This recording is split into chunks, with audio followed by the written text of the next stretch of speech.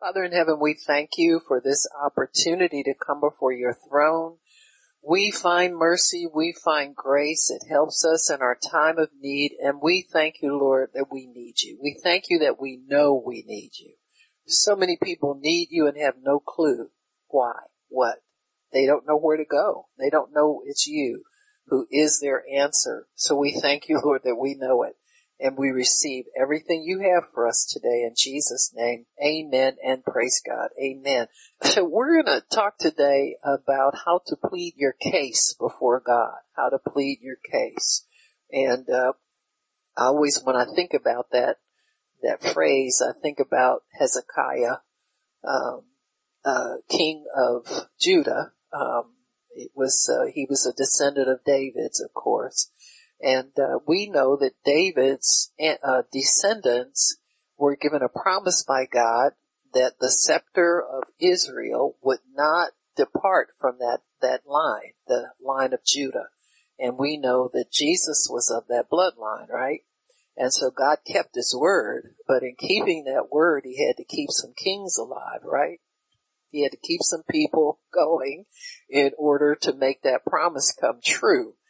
So I just believe there's a certain prophetic degree of mercy and favor over your life based on certain things. Now, in their time, it might have been based on a natural inheritance as well as a spiritual, but in our situation, ours is strictly a spiritual inheritance. So there are certain things that you can decree over your children and grandchildren, over your seed forever, that God has told you that would fall upon them. Amen. The seed of the righteous shall always be delivered. They won't be in bondage to drugs, alcohol, people, witchcraft, nothing. Amen. They will inherit all that you have and increase. So they'll know God better than you do. In fact, some of you are shocked that your kids don't worry like you do. You understand what I'm saying? Well, they got sense enough to worry because they know God at least to that degree. They were paying attention to enough things. Amen. And so it's kind of like, well, shoot, I should have him pray for me. Well, that ain't a bad idea. Their glory will increase over yours. In fact, all the trial and error you had to go through to learn a little bit that we got. You understand what I'm saying? They just get it automatically, you know? I was talking to Rebecca. Some of you know, she's living with me now. She's gotten real close to her school, and I mean, it's just really made for her. And I don't like living by myself. I just realized that. I said, you know what, God, I've always had somebody living here. And, you know, I look around and hear noises and want to peek around the corner and all this, you know what I'm saying? I said, this really ain't, but it's a blessing really to have her there. And, so she was, she's really needing a new car, and hers was needing some work, and she said she drove back one morning and she said the brakes went out. I said, really? I said, you got home. I said, where'd they go out at? She said, at work. I said, you drove all the way back with no brakes? And she just looked at me like, what planet do you live on, lady? I got 3 brothers and a dad. I better know how to drive without brakes. You know what I'm saying? So anyway, I was just shocked. I said, well, we won't tell the guys, Becky. We'll just tell them you just made it home or whatever. But anyway, she came back like the next couple of weeks. She got the brakes fixed and kept driving, and then she drove home the next couple of weeks with a new car. And I said, you got another car? She said, yeah. And I said, and I thought about it for a minute, and I said, Lord, I said, that was really quick. And I thought about it, the prophet's reward, it really falls on people that are under your authority in your house or whatever. And so I was mentioning that to her one time. She's with her cousin, Brittany. They were over, you know, girl stuff and giggling and talking. So, and we were talking to Brittany about the prophet's reward, but he said, yeah, I got it already because I said, I got my new car, Britt. And she just shrugged her shoulders and kept rolling. Brittany said, I need some of that. I said, you'll get it. So anyway, Becky just cashed it in. She wasted no time. So anyway, because these young people expect these things. They're shocked if they don't happen. Amen. And so we're just thankful to God that He's the one who keeps up with everything. You know what I'm saying? It took me a while to figure it out, but she already cashed in on it. So I'm going to keep it moving. So anyway, and it's a good thing because God wants us to have everything we desire and the things that make life easier for her. She got a lot of things to do and she doesn't need a car that's going to stop on her. So praise God. So God is good. So anyway, yeah, the sure mercies of David. It's what was Hezekiah's inheritance. Every king of Judah had that inheritance over them. In other words, they could claim their life, their offspring's life, and it was an eternal promise because it ended with Jesus. The natural line did. He had no natural descendants. Amen. And so it was left for his spiritual descendants then after that to inherit that eternal kingdom that God promised to David so many centuries before. So Hezekiah has that prophecy over his life. That's one thing that he has going for him. There's some other things too, and so we're going to talk about that in pleading your case before God. Because so many times we're dependent upon faith alone to get the job done for us. But there are certain things that God has prophesied over us. There are certain things He's spoken to our hearts. There are certain things that just will prolong our lives if we'll understand that we can't leave here before our business is finished. If you've got unfinished business, if you've got unfinished things that you desire to see and you haven't seen them yet, you plead your case before God. If sickness might try and overtake you or anything might try and overtake you. You see some of these people, you see them on Facebook, Instagram, social media. You see them on, who is that? Willard Scott, remember him on the Today program? He would always have somebody, why don't we say happy birthday? She's celebrating 102 years. There's always somebody over 100 years old. And how do we think people live that long? Now, sometimes those of us who don't really understand peace with God and understand the blessing of longevity and rising up to see another day, some people take life for granted, in a sense that they don't really expect long life. They maybe expect what the normal life expectancy is. Or, I want to be around if I'm healthy. Well, He promises that too, so you don't have to put that if on there. That'll happen. I just want to go to sleep one day and step over. Well, that's possible too. You understand? You don't have to be sick and get sick and let disease take you down. You can go leave this earth in perfect health. Amen. And so these are the things that we think sometimes we don't think too much about when illness might threaten you or certain things might threaten your health, your well-being, all of that you can plead your case before God and allow God to hear you out. What would you want to stay around for? What do you envision yourself doing in God? What have you done for Him in the past? All of that. It's important that we understand our worth and our value to God.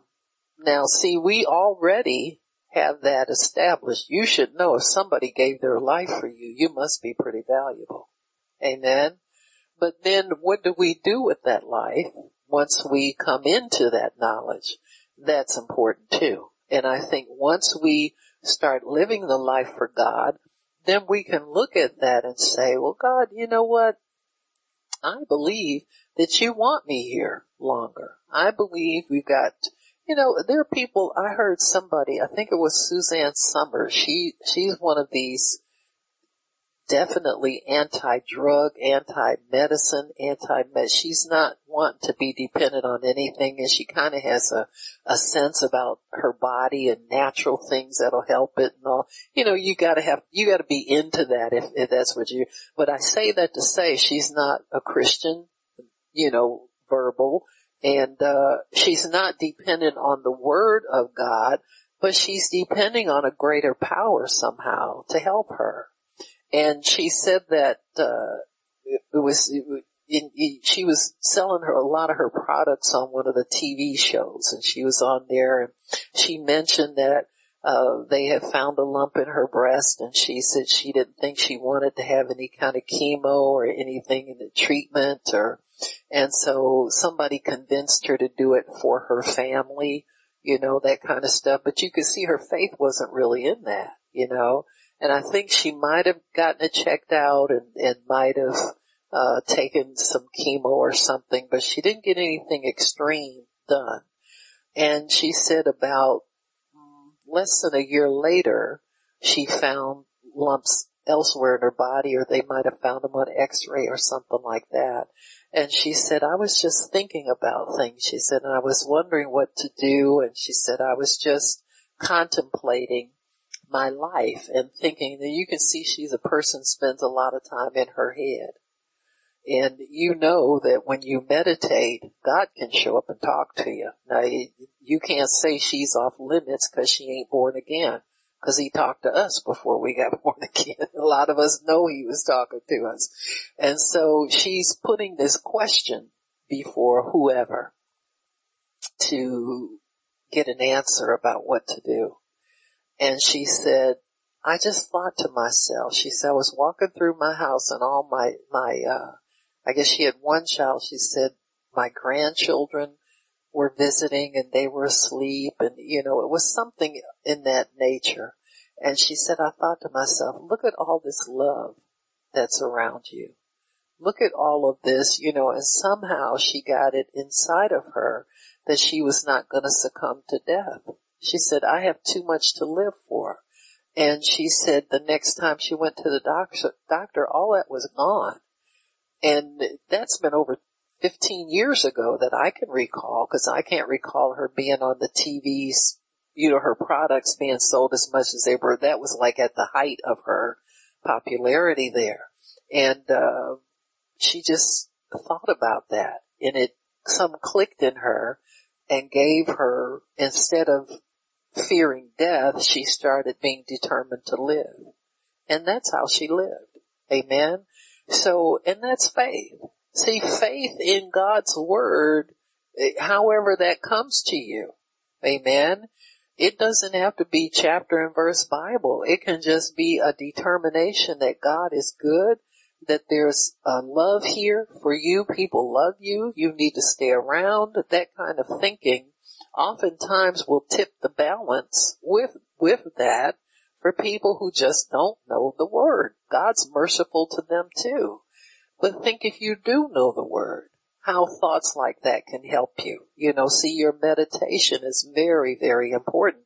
If you can drive out that fear of dying and replace it with a determination to live, and I have a lot to live for, and I'm just going to live, period, it can help too. And for Christians, you got to have the word first as your foundation, but the enemy can take it away from you in a minute by getting you discouraged about, what do I have to live for? I don't want to be sick. I don't want to be this. I don't want to be that. Those are all negative thoughts. But if you can keep in your mind, well, I'm healed, and it will come to pass. Amen. I'm looking forward to the day when I don't have to take this pill. I don't have to, be limited in my activity. I can just get up and go because I want to get up and go, that kind of thing. And so we start affirming things that you want to do. This is all I can see that Hezekiah did. He made plans, and he had plans, and he wasn't willing to cancel his earthly plans yet, and he let God know it. And so here we have in Isaiah 38, we'll start there, and I I want to do this over a 2-day period. But I'll do whatever God says, but it struck me that I've taught this before, and usually with healing, I would do healing schools of 1 day teaching. And then I looked and I said, this is a lot to cram in 1 day. You know what I'm saying? So, going back over my healing school notes, they're all like 1 hour sermons. And then the anointing comes in and you have an altar call. But I thought I would just take some time and give us an understanding of how somebody can get a death sentence from God in a matter of minutes. God changes mind. Amen. And so remember that God never has to change his heart, because his heart is fixed in loving us. Amen. It's not that he's going to die because God don't like him no more, or God hates him and he's trying to convince God to love him again. God always loves us, and he looks at us like his dear children, and he treats us like his dear children. Amen. So most of you parents know you can say no all day long. Last time you gave this kid some money, he didn't do nothing with it. He spends it like water, and I work too hard for my money. But they tell you the right story, and you're right back in your pocket again, helping them out. And so this is the way it is. This is the way it is with parents and with God. And so in Isaiah chapter 38, it says in verse 1. Okay. In those days, Hezekiah was sick unto death, and Isaiah the prophet, the son of Amos, came unto him and said to him, Thus saith the Lord, set your house in order, for you shall surely die and not live. Now, Isaiah was not some, just beginner novice prophet or something like that. He had prophesied many things that came to pass. He was Isaiah's counselor. When Isaiah got stuck in a couple of places, big places, he had to send to Isaiah for the word of the Lord. What does God say? What do we do? Was there help coming from us? And so he says, you shall surely die and not live. No possibility. If he had just said, you'll surely die, he might have said, probably in a couple of years, or maybe when. When you say die and not live, that means it's pretty imminent, okay? And then Hezekiah turned his face to the wall and prayed to the Lord. He never said anything to Isaiah. Amen? This is important, folks. Once you get the word of the Lord, that's God talking to you. So if you want any changes, you got to go to God for the changes. Amen. If there's any further discussion, you go to the source. So this is not, you got to plead with the prophet to ask God again. This is you go to God yourself. And it says, and he prayed unto the Lord and said, remember. Now, if you got stuff you want God to forget, keep your mouth shut. Amen. About saying remember. He says, remember now, O Lord, I pray, how I have walked before you in truth and with a perfect heart, and have done that which is good in your sight. And Hezekiah wept sore.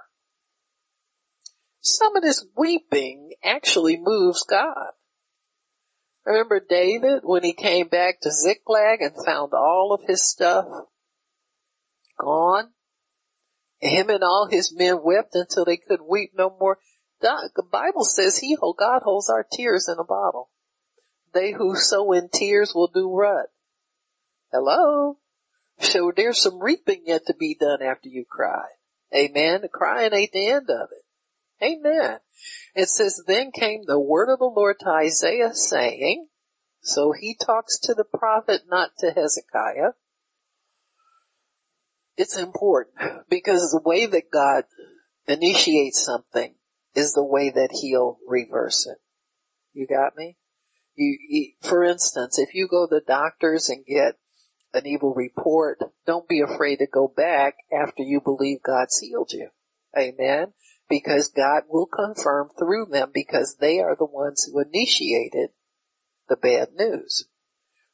When Jesus healed those 10 lepers, what did he tell them to do? Go show yourself to the priest, because they had probably been pronounced unclean by the priest. That's why they were announcing themselves as unclean. So God will turn you back the way you came, to reverse.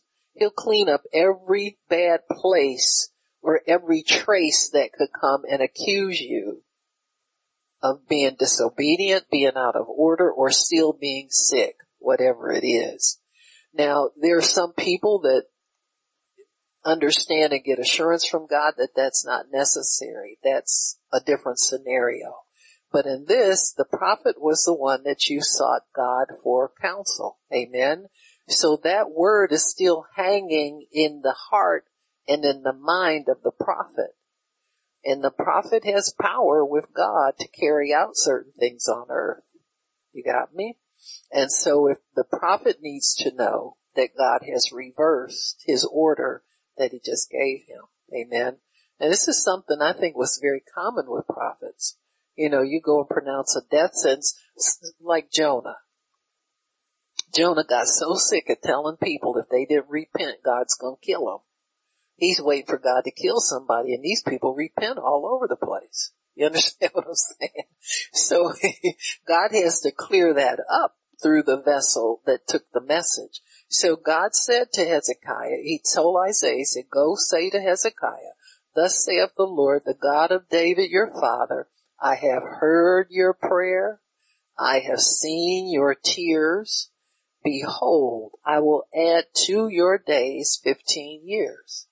Now, when God gives you an answer, it's like, it's a pattern that people kind of tend to fit into. You know, everybody cries when they're upset about the news they get. You know, I don't know about you, but I do sometimes. Unless something comes to me immediately to dry them tears up. You know, and sometimes God will give you a word like that and let you know, I've already taken care of this. You understand what I'm saying? You can keep crying if you want to, but you can dry them tears up. Amen? But sometimes tears become your offering. Sometimes they are all that you can produce out of, you know, what's going on. And Hezekiah had prayed to the Lord. And God said, I'm going to add, he told Isaiah to tell him, I'm going to add 15 years. I will deliver you and this city out of the hand of the king of Assyria, and I will defend this city. And this shall be a sign to you from the Lord, that the Lord will do this thing that he has spoken. Behold, I will bring again the shadow of the degrees, which is gone down in the sundial of Ahaz 10 degrees backwards. Why backwards? Why not speed it up forwards? Because that's something that's easy to do. See, momentum is going with forward. Do you understand? Somebody could tamper with it, move it, whatever it is. But God, when he does a miracle, he does something counter to what we would normally expect. You got me? So backwards a little hard, a lot harder to do than speeding it up forwards. And he says, behold, I will bring again the shadow of the degrees, which is gone down in the sundial of Ahaz 10 degrees backward. So the sun returned 10 degrees, by which degrees it had gone down.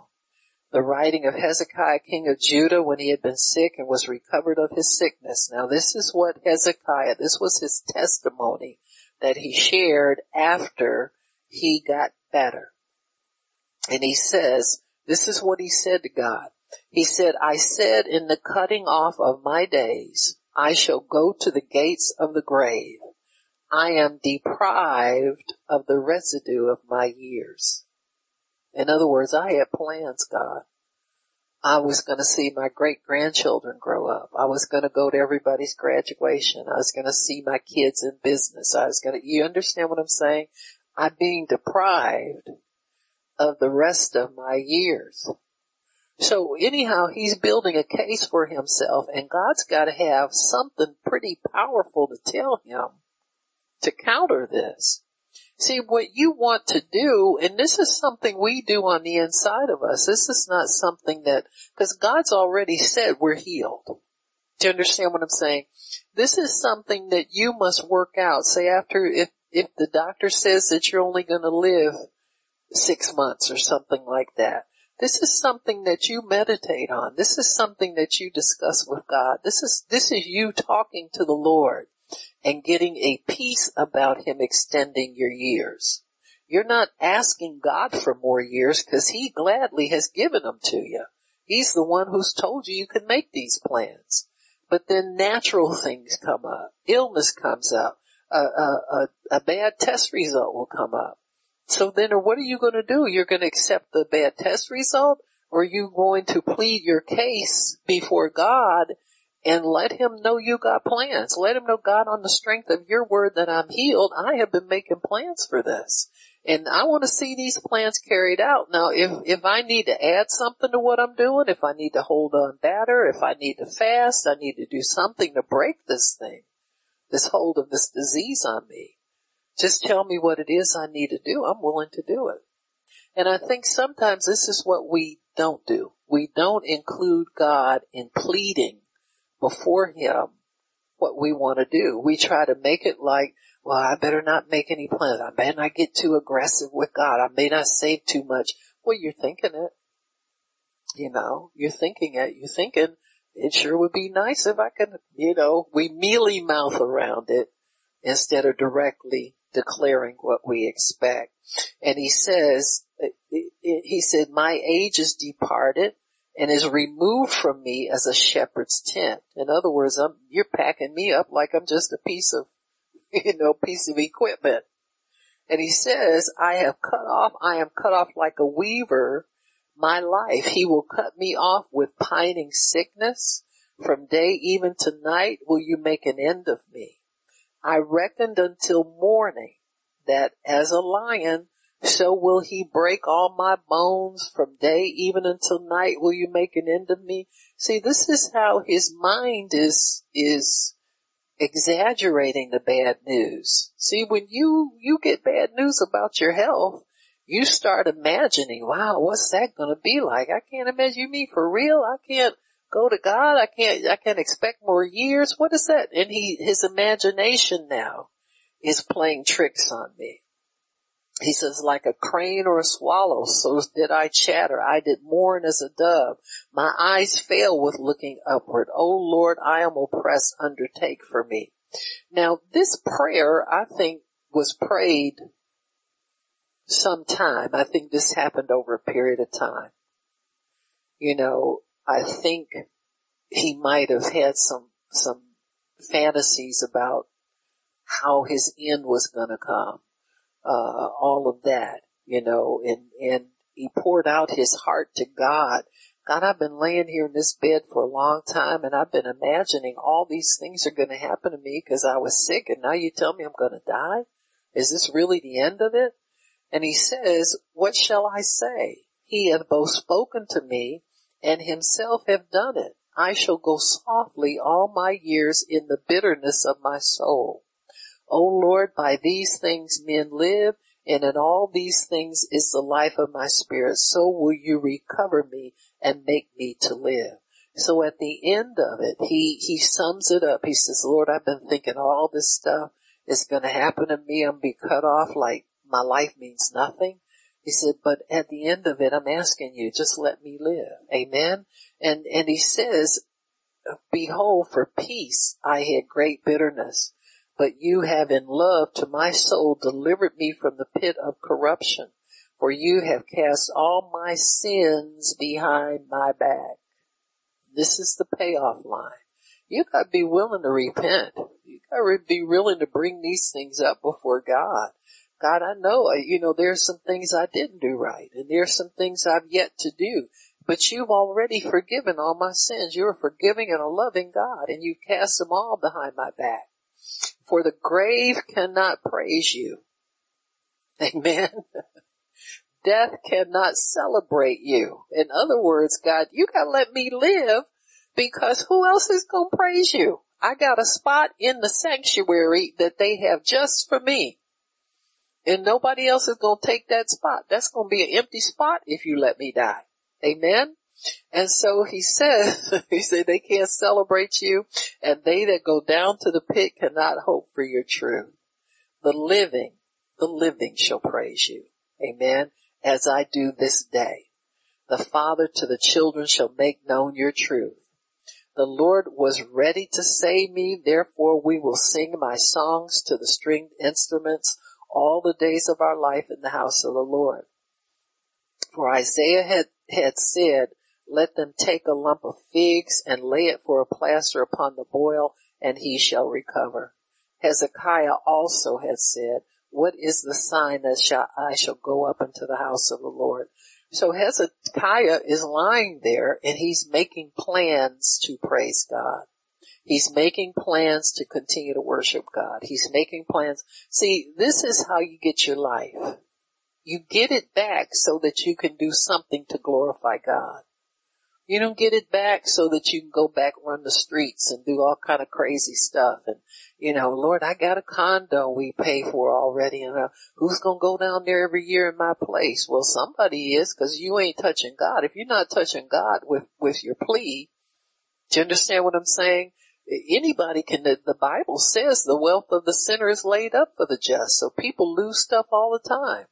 Righteous people lose stuff too. You understand? And so this is something we have to keep in mind. You have to keep it to the things that you know God appreciates.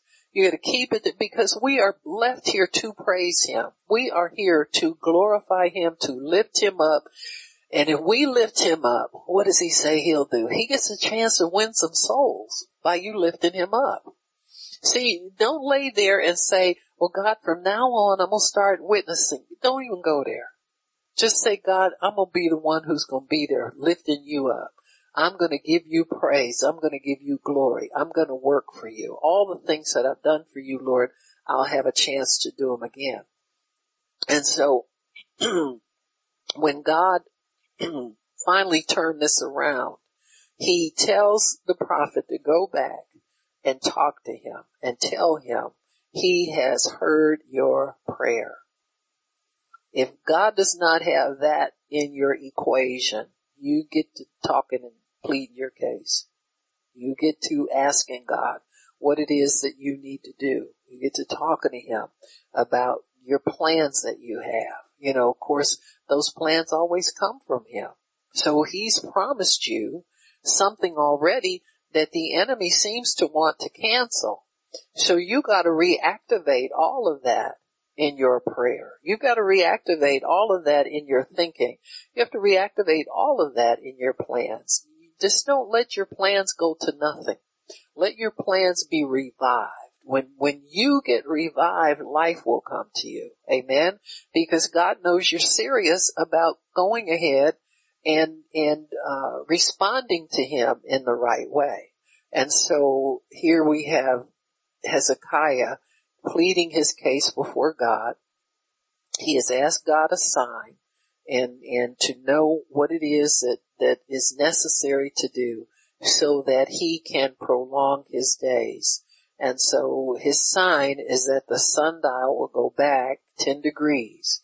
And also, he informed Isaiah that they should make a pack of figs and put it on that boil. That boil was killing him because no doubt he had blood poisoning. Some of these infections that get in your lymph system are pretty serious. And so he was really kind of rotting from the inside, and God told him to put a fig poultice on there, a pack with figs, and that it would heal him. It would be a point of contact for his healing. And so when that was done for him, he began to revive, and he says, from that you will recover. And so anyway, he was able to recover. God brought his health back to him, and he went on. So this is the thing that I wanted to point out about what Hezekiah asked God to remember.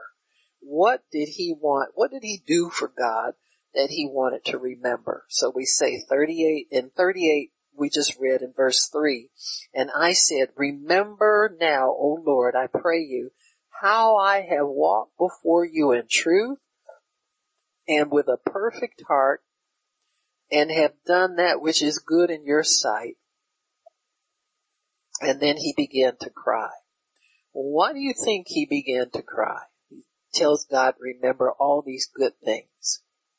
You know, if you're sending in your resume and you've got nothing but a stellar, references, high education and all that kind of stuff, you don't have anything to cry about. You're sitting there, look at my resume, all this good stuff I got on here, and then he starts crying. Why do you think he's crying? Because like most of us, he's done some stuff that ain't so good. You got me? So once something comes out of your mouth and it's not true 100%, God will start to convict you. And this is where you can either receive mercy or you can think you've done nothing but good and never address the bad, never address repentance, never address. Amen. So Hezekiah in his weeping, no doubt repents, because he later says, you have put all my sins behind my back. So he knows that his report is not 100% good. Amen. So he says in verse 17, he says, behold, for peace I had great bitterness, but you have in love to my soul delivered it from the pit. So this is where Hezekiah starts to receive his healing from God. He says, I know you've delivered me right now, for you have cast all my sins behind my back. So he didn't go to God saying, well, what did I do wrong? Or why am I sick? Or, whining like. He just tells God to remember all the good he's done. And as soon as those words come out of his mouth, click, his mind snaps on stuff he didn't do so good. Amen. And so we're going to go back a little bit and look at what Hezekiah did for the Lord and all the good things that he had done. And remember, in 2 Chronicles, that's where it is, in chapter 29. Gotta go back a few. Starting when he first began to reign. In verse 1, Hezekiah began to reign when he was 25 years old. As a very young man. And he reigned 9 and 20 years in Jerusalem. So this is, I would say, where he's at when he's sick. So if he reigned 29 years, he was halfway through because he got 15 more. So this is like in the 14th year he gets sick. And then God adds more years, 15 more onto that. So at 14 years of his ministry, he has made some mistakes and he gets sickness from that. He says in verse 3, he in the first year of his reign, in the first month, opened the doors of the house of God and repaired them. So the temple, people had not been worshiping. This temple had been empty. Why? Because whoever was before him didn't do their job. Amen. If you look through the book of the Chronicles, you'll see so-and-so, and he was so-and-so when he reigned, and he did that which was right in the sight of the Lord. Then the next one, he came, he did that which was not right in the sight of the Lord. And then the next one, he did. So we have a seesaw of kings who support the ministry and have regular temple worship, who take care of the priesthood, who do all of the things they're supposed to do, and God rules over his people the way he's always wanted to do. Then you have some nut that comes in there and quits doing, kind of like we have now with our elections. You'll get some who do the right thing, you'll get some who say they're gonna do the right thing and string you along for 8 years and do nothing. You understand what I'm saying? And so, as believers though, we're not dependent upon who physically is governing us, though we are to pray for God to have people in there who let his people live peaceably, who don't harass you as a Christian, who don't try to close down your churches, who do all the stuff that we've had to endure. We're to pray for people not to be able to do that, you see. And so when God has to put people in and take people out, they better cooperate with him because he's serious about this. And if you see people in power that shut down churches, you don't support them. You understand? You just don't do it because it's not God. God has never wanted to shut down his house, period. You got me? He wants people to be free to worship. He killed a whole tribe of people because they wouldn't let his people free to worship him. When Israel came out of Egypt, what happened to Pharaoh and his horsemen? All the military men died. He wiped out a whole army. All the grown men drowned in one night. Amen? Why? They wouldn't let God's people go and worship him. He's going to have a people who's going to worship him, period. And if you're a leader, you'll do well to get on board with that and stay on board. Amen? So anyway, where are we at? 2 Chronicles 29 and verse 3. In the first year of his reign, in the first month, now this is coming out of the gate, he opened the doors of the house of the Lord and repaired them. He brought in the priests and the Levites. They didn't even have a priesthood functioning. Where were the priests at? Probably somewhere living with relatives, begging, doing whatever they could to survive. Some of them would sojourn to far countries. See, the priests didn't own land. They were given land aside the tribe that they were serving. So if you were serving the tribe of Judah and you were a priest, you were in the priesthood, you were given land to live on, but you didn't own that land, which means you couldn't sell it. You couldn't do anything with it. You were like a renter or a tenant. So your hope was that people continue to come to obey God, come to the house of worship, do what they're supposed to do. If the people went back to worshiping God, then the priesthood functioned.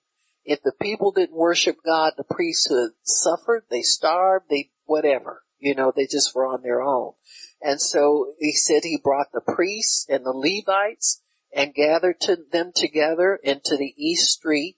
And he said to them, hear me, ye Levites, sanctify now yourselves. Sanctify the house of God of your fathers and carry forth the filthiness out of the holy place. In other words, people have been using that temple for something else. Amen. Probably storing their household goods in there and cattle and who knows what all else. And so he calls them together. He said, this is serious now. You're going to go back to work. You're going to go back to worshiping God like you're supposed to. He says, for our fathers have trespassed and done that which was evil in the eyes of our God and have forsaken him, turned away their faces from the habitation of the Lord and turned their backs. And he says also, they have shut up the doors of the porch and put out the lamps and have not burned incense nor offered burnt offerings in the holy place unto the God of Israel. So in other words, they shut down. They're off doing something else. He says, therefore, the wrath of the Lord is upon Judah and Jerusalem, and he has delivered them into trouble and astonishment and to hissing, and as you see with your eyes. And so what happens when you ever hear people see you doing something wrong, they say, what kind of Christian are you? This is what was going on there. See, when we get to be not a good witness before the sinner, it's serious. See, that's what we're here for. We're here to lead people to God, not have them make fun of God. And so what has happened is Hezekiah has inherited some generations of ridicule, some generations of being put down by foreign countries. That when they look at you with ridicule, then they don't respect your God, they don't respect you, and they don't listen to you when you witness to them. Do you understand what I'm saying? And so your best thing to do is to repent and carry yourself like you know a Christian should. Do you understand? And just Let God take that. Ask God to forgive you for not being the witness you should be in front of these people. You understand? And get that straightened out between you and God. And so Hezekiah knows that the wrath of the Lord is on them, and he's delivered them into humiliation by their neighbors. The next step, the neighbors are going to come and want to take it over. You got me? When they start demeaning you and discrediting you, ridiculing you, all of that, they want to take something from you then.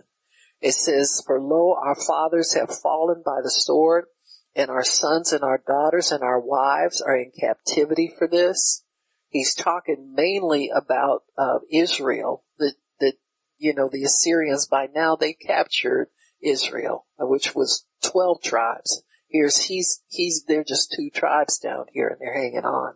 He said, now it is in my heart to make a covenant with the Lord God of Israel, that his fierce wrath may turn away from us. So Hezekiah is the kind of man, he knows the scriptures, he knows the word, he's smart enough to look around him and see, he knows the problem. He said, we got to go back to worshiping God. You ever been like that? You say something yourself, you know what, God, it was doing better. I used to get up and read my word for a certain amount of time, and my life was easier then. It was, everybody can slip. Anybody can slip away from what they know is acceptable, responsible behavior before God. And so he sums it up right. And he says here, now it's in my heart to make a covenant with the Lord God of Israel, that his fierce wrath may turn away from us. My sons, be not now negligent, for the Lord has chosen you to stand before you. Now he's talking to the priesthood still, to serve him, that you should minister to him and burn incense. Then the Levites arose, all of them, and Kishnim, and and the sons of Elizaphan and Shimri and Jack. It just takes too long to say all of that. And it's a bunch of people here. There's enough here to get some stuff getting started. In verse 15, they gathered their brethren, sanctified themselves. See, people know what to do. And came according to the commandment of the king by the words of the Lord to cleanse the house of the Lord. And the priests went into the inner part of the house of God to cleanse it, and brought out all the uncleanness that they found in the temple of the Lord into the court of the house of God. And the Levites took it to carry it out abroad into the brook Kidron. Now they began on the first day of the first month to sanctify, and on the 8th day of the month, didn't take long. You're going to obey God. His grace is with you. He will speed it up. He will help you. Anything you do for God does not take forever to do. You got me? And he says, and on the 8th day of the month, they came to the porch of the Lord. So they sanctified the house of God in 8 days. And in the 16th day of the first month, they made an end. Then they went into Hezekiah the king and said, we have cleansed all the house of the Lord and the altar of burnt offering with all the vessels thereof, and all the showbread table and all the vessels there. Moreover, all the vessels which King Ahaz had in his reign did cast away in his transgression, we prepared and sanctified. Behold, they are before the altar of the Lord. They even cleaned up some other king's mess where he disrespected the house of God. They went in and cleansed that. So people know what to do. You got me? There's no such thing as not knowing what to do when you're called to do something. You got me? If you don't know what to do, just stay fast, do what you know to do until God gives you something else. And Hezekiah the king rose early and gathered the rulers of the city and went up to the house of the Lord. And they brought offerings and commanded the priests, the sons of Aaron, to offer them on the altar of the Lord. So they killed all that. The priests received the blood, sprinkled it on the altar. So they're sanctifying the house of God. They're getting worship started again. I can tell you just from experience, me reading the word And if you're not worshiping God, you're missing a big part of your blessing in your service to the Lord. Do you understand what I'm saying? And I don't mean just when we come in here and we sing with everybody, that's easy. But when you break some of that normal silence you have in your house, I tell you, a good thing to do, and I would always do it. I didn't turn my husband turned the television on when he was alive. Some people turn the minute they get in the house, they look for that remote, click, and get it on. You got me? Learn how to just leave some silence in your midst. Some place where God can know you're waiting on him to speak to you.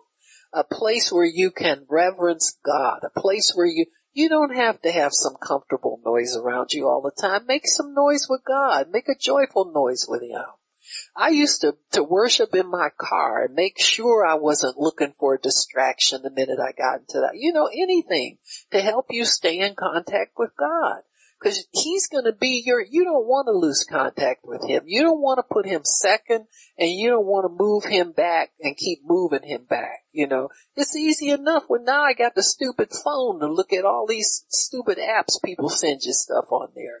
There's always some kind of nonsense distraction that you can get involved in. But I'm telling you, worship opens the door for everything in your life.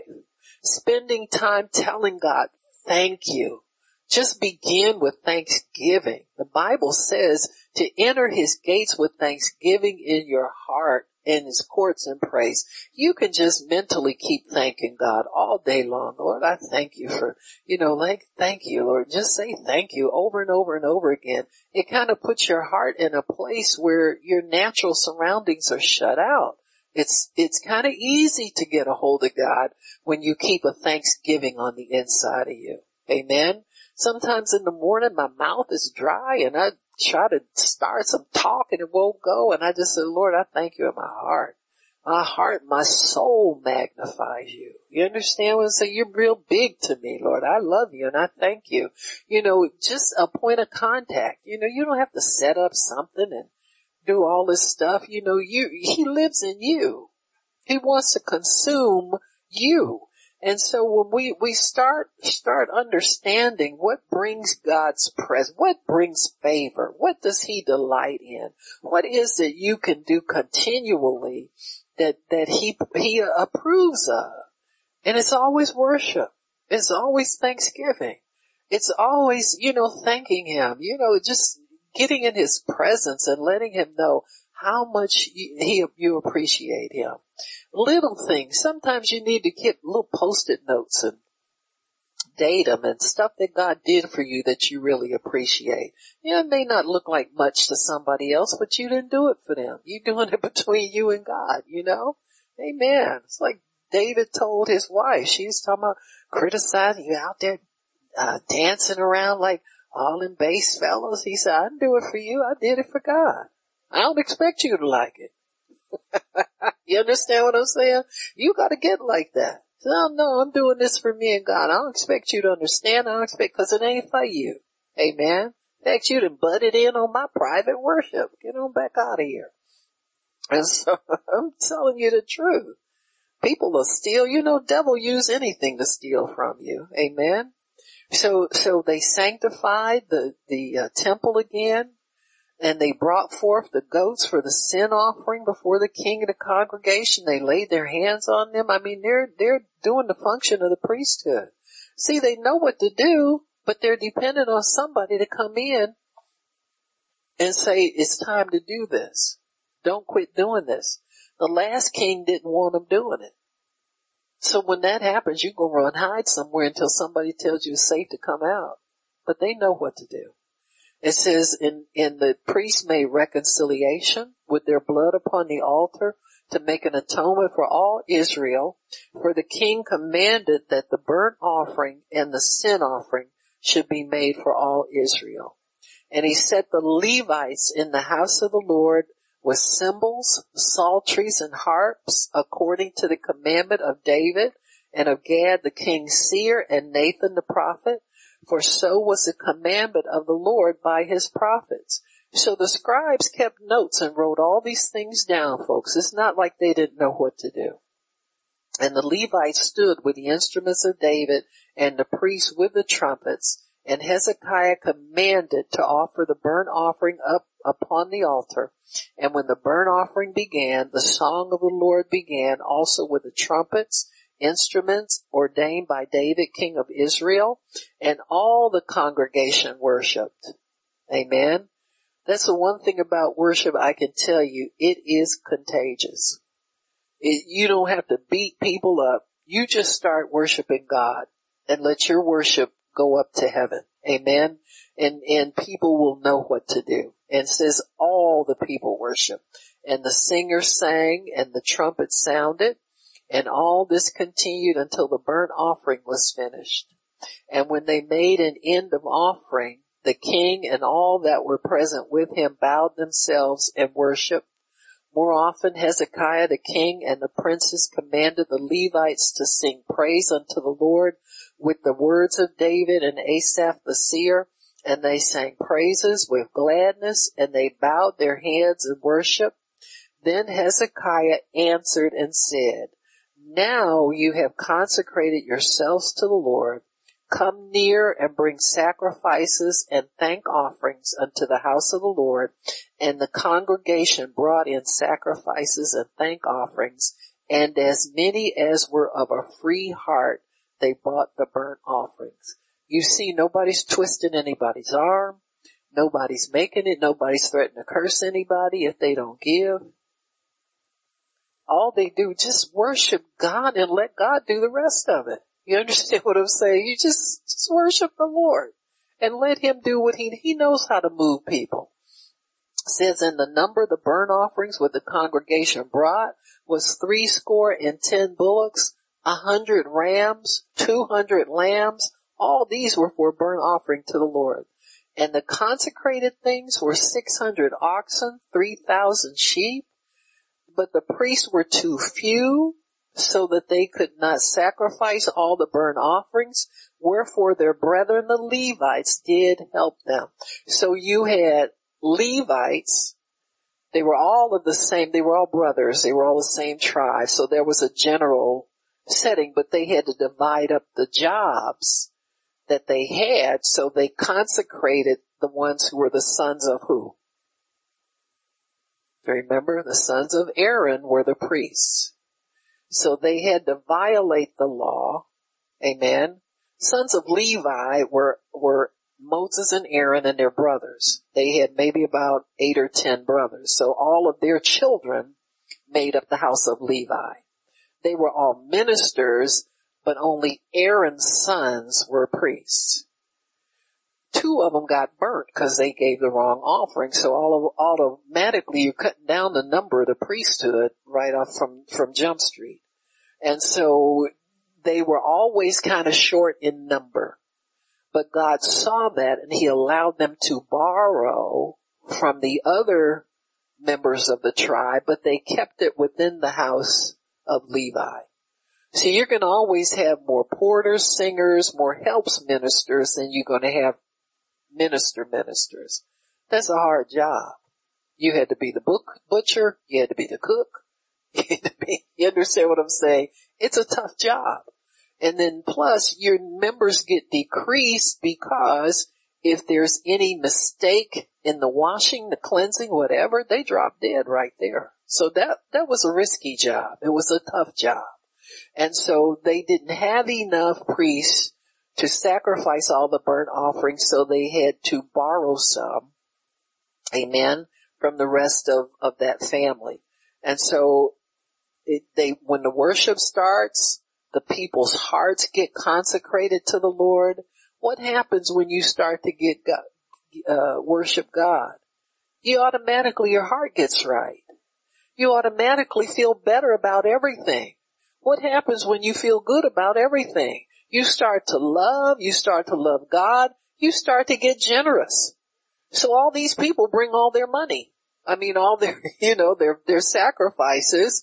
So everybody with a willing heart brought what they wanted to bring. See, you can get more obedience from people by asking them to decide what they want to do than trying to threaten them or beat them to get you understand what I'm saying? You don't like it when people are threatening you to give. You kind of overlook a lot of that stuff and you give anyway. But we could get people to give more to give more willingly if they did it with it. God knows how to talk to people, how to move their hearts. Amen. So anyway, it says, Hezekiah said, you consecrated yourself. The number of burnt offerings were too many, verse 34, but the priests were too few, so they could not flay or kill all the burnt offerings. Therefore their brethren, the Levites, did help them till the work was ended.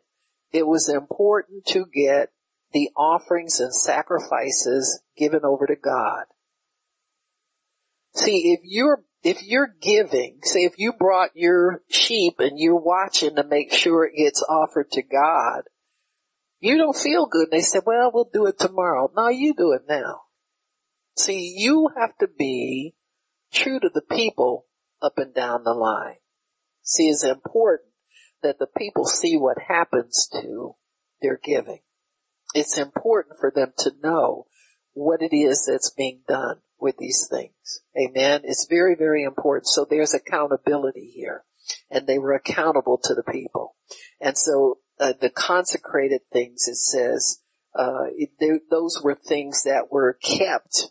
The Levites had to do some animal tending too, because there were sacrifices that weren't given over to be sacrificed then. They were consecrated to the Lord. So you could give things and they'll say, well, we'll consecrate this to the Lord, but this we'll keep for the burnt offering, and they had to offer those things in. And it says here, for the Levites were more upright in heart to sanctify themselves than the priests were. Amen. So the Levites kept the order of things. The priests were willing to just say, hey man, it's too many of us, let's quit. Their brethren came and said, no, we'll help you out, we'll get this done. So they were more determined to keep the offerings going. They were more determined. The more offering, it's kind of established in the Bible, the more sacrifices they made, the higher the presence of God was. You remember when David dedicated the temple the first time? They had so many, and they said the glory filled the house, and they couldn't stand to minister by reason of the cloud. So these Levites know what can happen if God's really satisfied with what you do. He'll show up so big, people be drunk for days. They got drunk off the presence of God just like we do now. They had the same reaction. The congregation and even onto the people felt good about what they're doing. They felt close to God. They felt cleansed. Amen. All of that, all those offerings did that for them. And he says, verse 35, and also the burnt offerings were in abundance, and the fat of the peace offerings and the drink offerings for every burnt offering. So the service of the house of the Lord was set in order. First thing Hezekiah did was get the worship established back. He's a smart man, folks. He's been watching all this stuff go wrong all his life, and he'd have figured it out. Amen. Just like Joshua did when he was under Moses. Sometimes you'll have a minister that's okay and does everything right, but then you get somebody studying under them that outdoes. Well, that's the way it's supposed to go. The glory of the latter house. Every generation is supposed to get smarter in God. Amen. They're supposed to be more devoted to God. They're supposed to do more for God than the previous generation does.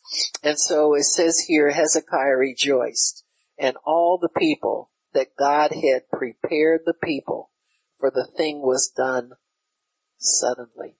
Amen. Sometimes God will move in a way where one person gets the ball rolling and then everybody falls in line. Everybody, sometimes you'll see it in congregations that have kind of explosive growth, where for some reason they get God's favor. Maybe the worship is really touching people. All of those things, or maybe they're big in soul winning, whatever it is that God has told them to do. They set everything in order, and then they began to understand and begin to know exactly what it is that God wants them to do. So Hezekiah was one who brought worship back to the house of God. So when he's talking to God, pleading for his life, he's got more things to talk to God about. Amen? So this is just the beginning of what he does. Amen? If you go over to chapter 30 and verse 1, it says, Hezekiah sent to all Israel and Judah and wrote letters also to Ephraim and Manasseh that they should come to the house of the Lord at Jerusalem and keep the Passover unto the God of Israel. So he's attempting, at the time of David, the tribes of Israel were split up. There was the northern province, to get this straight. Northern province was Israel, and it was actually 10 tribes. So Israel was huge in number compared to Judah. Judah was reduced to 2 tribes. That was Judah and I think Benjamin. So Israel had been invaded, and they were under the rule of the Assyrians at this time. And the Assyrians were really looking toward Judah. That's why Hezekiah wised up. He figured out, he said, they got my brothers in bondage. They got my brothers captive now. He said, I'm not going to play around, God. I'm not messing around. I'm getting under the shadow of the Almighty in a big hurry. And God sees, and he sees trouble coming. He sees these people come by and make fun of us and pick at us. And remember in the beginning, he talked about the people hissing at them, disrespecting them. Next, they disrespect your God. Because if you don't go to worshiping God and get him on the scene and get him, because God can defend himself. You don't have to convince anybody that God's real or that he's good. Because the average sinner will cry out to God when things get bad enough. If you don't think he's good, why are you calling him? You understand what I'm saying? You don't know him. Amen? And so God knows how to reveal himself to people. He just wants somebody down here to obey him so that he has something to work with. See, he comes for the obedient. He helps those who obey his laws. He does everything for us when we obey. What's the one thing we gotta obey is worship. You got me? Just worship God and love people just like you love him. Forgive people. That's where we stumble the most. We want to sit and talk about people forever and, just stay on Petty Street. You gotta move off Petty Street. You gotta get deep with God somewhere. You understand? And worship ain't that deep. You understand what I'm saying? If God will take your hallelujah, and he'll take your glory to God, and he'll take you, thank you, Jesus. Thank you, Father. Whatever. Come on now. You can do that. Anybody can do that. And so, Hezekiah then starts to obey God more because he knows that the rest of the tribes are entitled to worship God. Hey, y'all used to worship God. We used to do. Now, Israel is in bad shape because they're under Assyrian rule and they don't have priesthood, temples, none of that. They're worshiping other gods right now. And so he invites them over to come under the authority of God. So really, that's like, say for instance, I hear, Miss Jan, you got a nephew, and he's in jail over here on the west side. Where's that place? I used to live around the corner from it, in Lorain County. And you just go in there and tell him to bring that boy out of here. He belongs to my family. He ain't got no business in here. Let him out. See, that's the same thing that he's doing here. He's making them release prisoners that they have imprisoned just out of ignorance. These people, Israel started worshiping other gods. They're under bad rulership, under a bad king. Hezekiah is a strong king. He started out the right way. And it comes to his heart to let more of God's people come up to get the benefit. It's like, we're just having such a great time up here worshiping God, and He's prospering us, but why should we keep that to ourselves? And so He invites them to come up. It says here that they should come to the house of the Lord at Jerusalem to keep the Passover unto the Lord God of Israel. For the king had taken counsel, and his princes and all the congregation of Jerusalem, to keep the Passover in the 2nd month. For they could not keep it at that time because the priests had not sanctified themselves. I mean, they were in a mess. They were backslid. Neither the people had gathered themselves together at Jerusalem. And the thing pleased the king and all the congregation. So they established a decree to make proclamation throughout all Israel, from Beersheba even to Dan, that they should come to keep the Passover unto the Lord God of Israel at Jerusalem, for they had not done it in a long time in such sort as it was written. So the post went to the letters, with the letters to the king, and y'all know who didn't like it, right?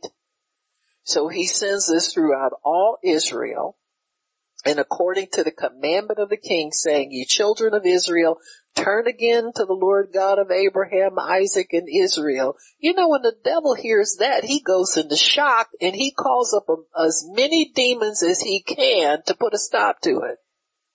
Because even if the Assyrians don't know, the devil knows that if they go back to worshiping God, his power is done. Amen. He's over.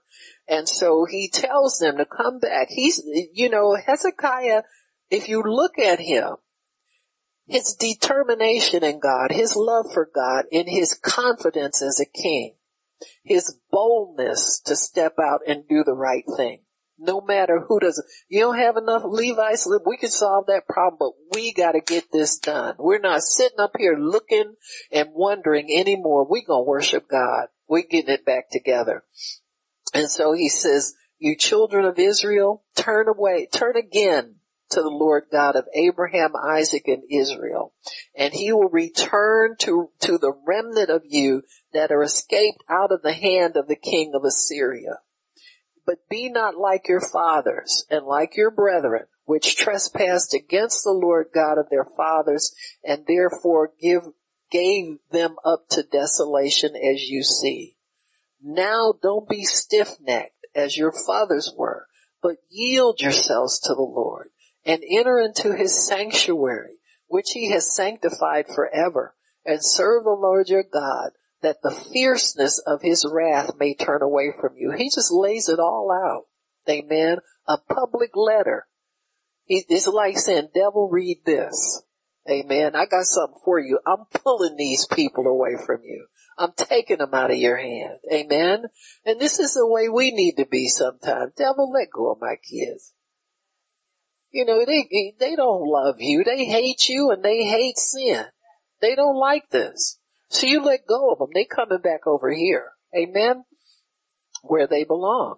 It says, for if you turn again to the Lord, your brethren and your children shall find compassion before them that had them captive. In other words, the same people that's holding you, gonna let you go. Amen. You turn to the Lord, they're not gonna be able to keep you. Amen. And so he says, and so that they shall come again to this land, for the Lord your God is gracious and merciful, and will not turn away his seed. Hezekiah knows all this about God. See, when you plead your case, you gotta know some stuff about God. You can't just be guessing, and you can't be wondering. You're gonna have to take some time to think back and meditate. And Hezekiah has preached this to others. So now he's gotta preach it to himself. He's got to remember all the good. He tells God, remember all the good that I've done. Amen. So he starts to remember all the good that he's done. He's not only turned them back to God, he's liberated people that were held in bondage. He's risked angering the enemy even more by taking away the captives that they have already. He's just going to go over there and tell them, I don't care who got you in prison. I don't care nothing about it. God told me to tell you this. Amen? So he makes up his mind. Hezekiah is bold. He's responsible. He takes authority. He has a good heart before God. He's a worshiper. Amen? He gets the whole country to worship like he's supposed to. He's doing his job. Amen?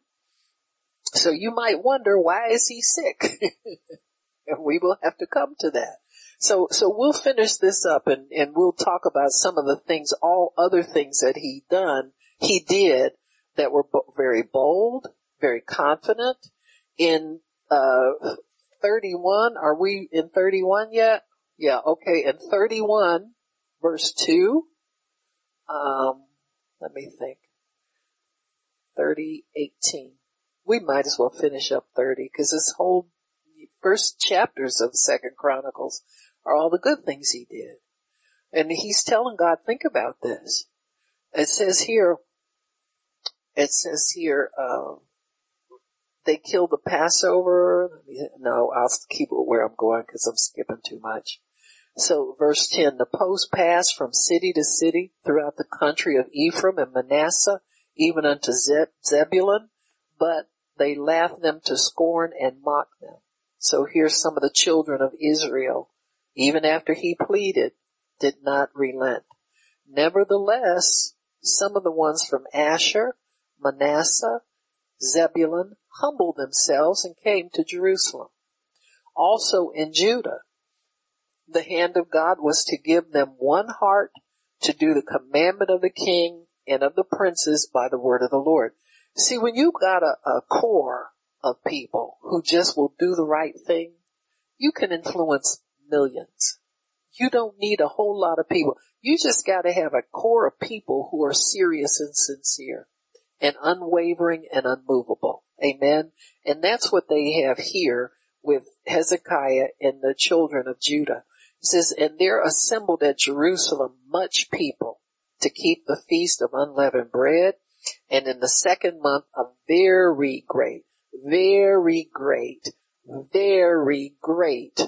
congregation. And it's like, take that, devil. You know, you tell me I can't talk to these people. I shouldn't tell them to do that because you're going to do this to me. And you know, all these things get told to people when they're in charge. You can't do this because so-and-so, you can't make them people mad. He says, and they arose and took away the altars that were at Jerusalem. I'm sorry. And also in Judah, the hand of God was there, where we see the very great congregation. Where did I see that? Okay, in 13. And they arose and took away the altars that were in Jerusalem, and all the altars of incense took they away and cast them into the brook Kidron. And they killed the Passover on the 14th day of the 2nd month, and the priests of the Levites were ashamed and sanctified themselves and brought in the burnt offering to the house of the Lord. See, God knows how to get what he needs to get out of people. You understand what I'm saying? They repented themselves. They said, man, we ain't clean. We ain't right. We just going through the motions. I'm going to get serious here. And they stood in their place after their manner according to the law of Moses, the man of God. The priest sprinkled the blood which they received from the hand of the Levites, for there were many in the congregation that were not sanctified. Therefore the Levites had the charge of killing the Passovers for everyone that was not clean, to sanctify them unto the Lord. For a multitude of the people, even many of Ephraim, Manasseh, Issachar, Zebulun. See, we're getting more tribes coming back. How you think the king of Assyria feels about this? He don't like it. The devil don't like it. Had not cleansed themselves, yet they did eat the Passover otherwise than it was written. But Hezekiah prayed for them. See, things people do in ignorance. These people were not cleansed, but they ate the Passover anyway. You ever seen people come in for communion, been sleeping around and keep sleeping around? You pray for them. That's how we can have communion, not everybody drop dead. You think ministers don't know people don't do what they're, so you say examine yourself. And they keep sinning like they've been sinning. Well, they're in ignorance. So you intercede for them. You pray for them. You ask God to forgive them. And it says, for a multitude of people, even many of Ephraim. But Hezekiah prayed for them, saying, the good Lord pardon every one that prepares his heart to seek God, the Lord God of his fathers, though he be not cleansed according to the purification of the sanctuary. And the Lord hearkened to Hezekiah. See, this is the thing. Hezekiah know too much about the goodness of God to die. You understand what I'm saying? It depends on what you know about the goodness of God, and if you don't know what you're willing to let God teach you on short notice. Amen. Sometimes it's like that too. But you've got to be understanding and willing. Don't skip over people's sin. You got relatives, your kids ain't living right. You know they ain't living right. You ask God to forgive them. God, don't let them, stay out there and live like this. I'm not coming to you like that you owe them anything. Amen. But you're a God who keeps covenant and mercy. I'm calling on the God of mercy to forgive, not overlook. Forgive. There's a difference. Amen. Father, thank you for your word and thank you for understanding, Lord. We thank you for blessing us with knowledge. Did you get something out of that? I didn't want to read you to death, but I thought it was important to know. See, when you go to God and you say, remember the good I've done, you gotta have some chops when you go and ask him for that. So in Hezekiah, we can see, amen, he knew what he was talking about. Amen. He knew he would go to bat for God again. Amen. Praise God. Thank you, Father. We bless you and we praise you. Why don't we do our declaration? I don't have Rona and she don't have me. I can't get Rona and she can't get me.